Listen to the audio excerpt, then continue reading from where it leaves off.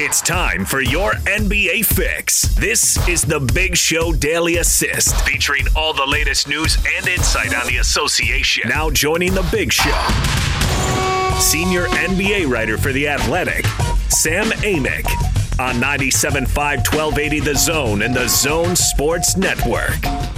Daily Assist brought to you by Lee's Heating and Air. Check them out online, leesheatac.com. Out to the Sprint special guest line we go. Senior NBA writer for The Athletic, our good friend Sam Amick. Hi, Sam. How are you? Good afternoon, guys. Doing well. Did you manage to have any fun or take a break during the All-Star break, or have you been just hammering it through?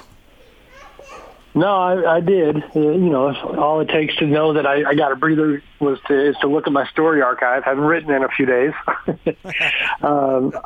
We went down to San Francisco as a family, and ironically, I'm actually back there now to watch this game tonight between the Rockets and the Warriors. But we did a little bit of Alcatraz. We went to some of the touristy sites and sounds around San Francisco over the weekend, so that was fun. So what was your impression of Alcatraz? I got to ask you that because I've been fascinated by historical sites like that, and I've never actually gone there. I've seen it many times, but never actually experienced that. What were your impressions? So, Gordon, I grew up in a town called Pleasanton, about 40 minutes from San Francisco. So for me, it was an interesting thing because I went there a lot as a kid on field trips. But, I mean, if I had to guess, it had probably been 25, 30 years since I had been there. My first reaction was, now that I'm the one who's got to pay the bills, I looked at the price tag and I said, man, $150 for four people? Like, my gosh. What we later learned that was actually pretty interesting is that it takes a pretty obscene amount of money to keep Alcatraz even in the condition that it's in. The ocean is just beating it up in a pretty incredible way. But all in all, I mean, it's an incredibly interesting place. It's obviously, the most notorious prison, I think, in the history of the country, and a place that, because of the geography, is just equal parts, haunting and hellish, where it's the island. I think it's 1.25 miles off of the San Francisco coastline. And when you're on that island, you just put yourself in the prisoners' shoes and think about how they had this terrible existence, and they would always kind of be tortured by looking at one of the most beautiful cities in the world, and it seemed so close, but I'm sure so far away. So it was pretty deep. So do you think the guys who purportedly or supposedly or might have escaped on what they do, blow up some sort of contraption of some sort to escape? Were they successful, Sam, or you think not? If I'm handicapping it, I think not. In fact, it's funny, the night before we made the trip, we watched an hour-long documentary about that escape attempt, and some scientists tried to recreate all of the conditions within the bay based on everything from like the historically accurate reconstruction of the raft, which was essentially them collecting a bunch of raincoats, like the stock raincoats that the guards on the island would wear. They kept kind of getting their hands on those and storing them and hiding them away, and then eventually stitching those coats together into what eventually was the raft. But, I mean, these scientists tried to recreate it in prime conditions, and they were unsuccessful. So I think the smart money is on the fact that those guys probably got pulled out into the bay underneath the Golden Gate Bridge and off into their end. Oh, wow. Man. Speaking of escaping from prison, have the Cavs escaped with their recent move? Seriously, what do you make of that whole thing? It's just like, it's kind of like a zoo there, all the aftermath of what it is, for sure. I mean, it's one of our guys, and Jason Lloyd, Joe Varden, Sean Sharania, and Kelsey Russo at our place did a really good job on the story. And one of their pieces had a line that talked about how John Beilein was not the problem, he was the symptom. And he had plenty of mistakes that he made on his own, a ton of them, in fact. But there is this long history now, even when LeBron was there, of choices being made where it's and they're not the only organization to struggle with this, but when ownership and management try to pretend that they're on the same page, but they're truly not, and they make decisions in a push and pull type of way that's just not a creative, positive energy. A lot of times it leads to this. So the Beeline hire appears to have been driven by Dan Gilbert, and then, Kobe Altman, their GM, in this reporting I found really interesting, he gave J.B. Bickerstaff a salary of about $1.8 million, which for an assistant coach, it's going to be one of the highest in the league, if not the highest. I think Jason Kidd's probably the highest at this point. But the point being that it was like you almost built this thing to fail because you knew that JB needed to be properly compensated so that if he had to take over at some point, he'd feel up to that challenge. And so maybe they didn't see that happening 6 months in, but it does appear that they saw that happening at some point. And John's part, I mean, it's pretty mind-blowing to hear the stories about the way he ran the team, the way he kind of drove these NBA players into the ground with his style and his routine. And, Jackie McMullen from ESPN, who's about as irrefutable as anybody in the business, has said on a podcast the other day that just to give you an idea, that at one point Beeline had apparently considered having a practice on Christmas Day. Your team's not even playing on Christmas Day, and that's the kind of thing that fans might shrug their shoulders and say, "Oh, cry me a river," but it just does not happen in the NBA. You have a marathon schedule, 82 games. Those are the types of things you don't do unless you had a long, successful college coaching career and you just decided to take that blueprint and just put it right on NBA players and think it was going to work. Sam Amick with us, 97.5 and 1280 The Zone. Sam, want to get your thoughts on the All-Star game, the format certainly, and Rudy and Donovan's performance as well.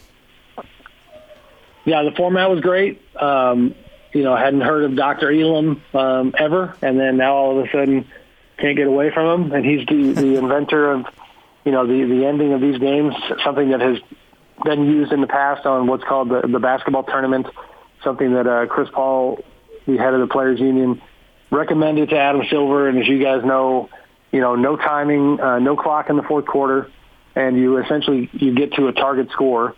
And so the intent is that there's got to be a game-winning shot instead of one team being up by 20 and the game kind of just teetering out at the end and not being very exciting. You have instead what we had. But, that also requires the players playing with passion and playing on both ends of the floor. And, that fourth quarter, I'm going to go back whenever I have a few spare minutes and go watch it on YouTube just for fun. Those players, we know how talented they are. We don't ever get to see that collection of talent on the same floor. It was a lot of fun to see them do their thing and actually care. Donovan and Rudy, this is me being just trying to be real, guys. I watched part of the third quarter. I watched the entire fourth. There wasn't a ton of Donovan and Rudy during that time, so I know Rudy blocked a bunch of shots and had some fun on that front. And beyond that, it seemed like those guys were not necessarily part of the coaches. They seemed to kind of decide that there was, these old heads were going to go out and play ball together near the end. There were, especially on the east side, there wasn't much rotating going on. But, it was fun all in all. And obviously the Jazz were well represented. Yeah, Sam, in fact, Rudy, who had 21 points and 11 boards, was it? And people were a little upset around here that he did not see any playing time in the fourth quarter, that he might have made a difference defensively since Team Giannis had the lead and then squandered it. It was exciting to watch in the fourth quarter, but, folks here, fans want to see their guys play, and it didn't happen. I did think it was interesting that in that fourth quarter, Nick Nurse had all Eastern Conference players on the floor for Team Giannis, and the Team LeBron was all Western Conference players. I don't know if that was coincidence or what, but it was a fact. Right. I know, and I'm still obviously, drilling it into my head that it's, Team LeBron and Team Giannis, but I only, Nick Nurse and Frank Vogel know exactly where their heads were at. I did think on the Vogel side, that because he's the Lakers coach, I was looking at the guys that he was playing, and there's certainly a thread between a lot of them in terms of players who had deeper relationships with Kobe Bryant, and it almost felt like I think that's probably, at least in part, where Frank's head was at.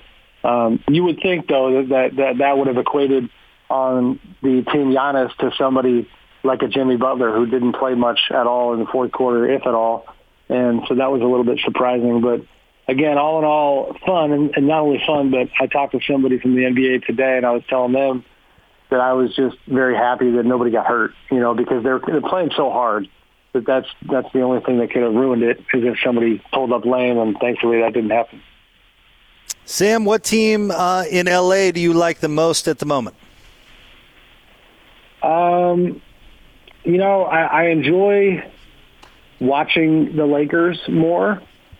So the heart tells me the Lakers based on entertainment value and honestly the vibe between their players and their environment and their culture and the style of their leaders and their personalities. But I'm going to have to put all that on the side and say that the brain and the evidence right now would give a slight edge to the Clippers. I mean, not only have they won both of the meetings between the two teams, but they won at the trade deadline. You could argue maybe even won too much. I'm not really sure to what degree Reggie Jackson is going to help them, but if nothing else, getting Reggie Jackson and, if this was a motivation, you better not tell Reggie, kept him away from the Lakers. They needed another playmaker and another ball handler because when LeBron's off the floor, they fall off a cliff offensively. But Marcus Morris, and just what the Clippers have been able to do in general, where they are, I think I would give them the edge. Who's the best team in the league? Is it the Bucks or is it are the two teams in the West? No, it's the Bucks. It's hard to say. And I think it's the Bucks. You're not alone, Gordon, to ponder the question.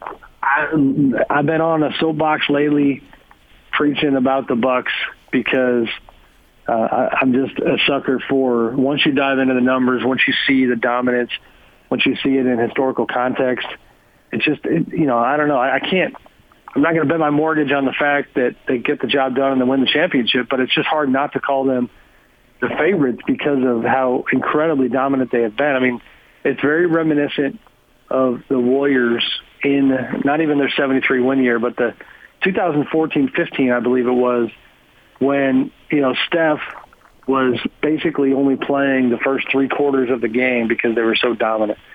That's what's happening this year with Giannis. If you prorate his numbers on a per 48-minute basis, he's doing stuff that has never been done before. We're talking, Wilt Chamberlain level obscene numbers. Now, Wilt actually did those numbers because he would play 45 minutes a game in some years, and Giannis is coming in at 30 minutes a game.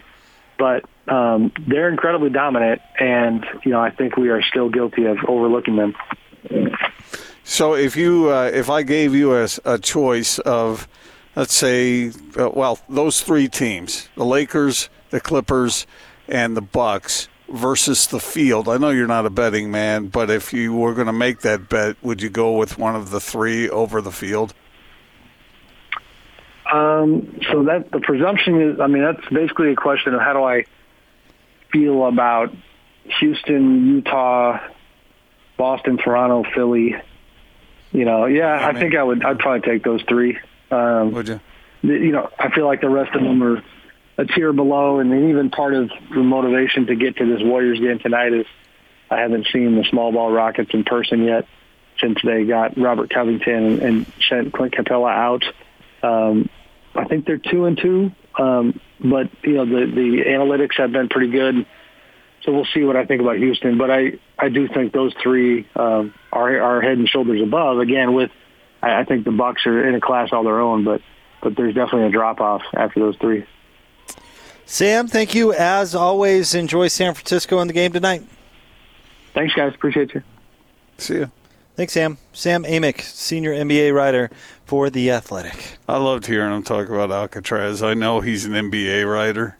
But that stuff is fascinating to me. I know you're a bit of a student of history. Yeah, as well. and Sam he's a really interesting person. He's a really interesting guy. So always a pleasure to have him on once a week, and does incredible things at The Athletic. If you're not a subscriber, recommend it not only for Sam but many, many great writers. Let me ask this question of our listeners, and you can contact us at Gordon Monson or at Jake Scott Zone.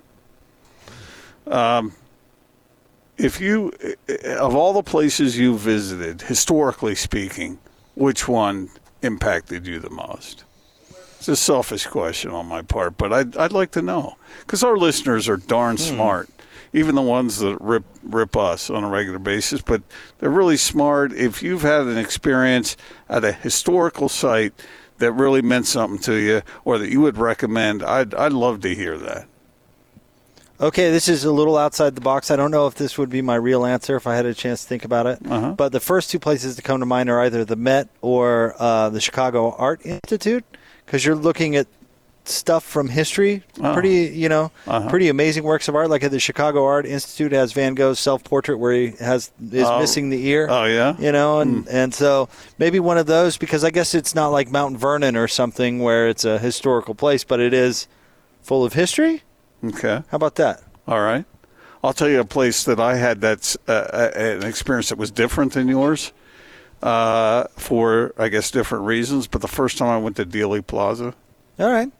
That I felt that. All right. That's a good one.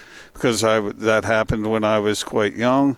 But I remember watching those events,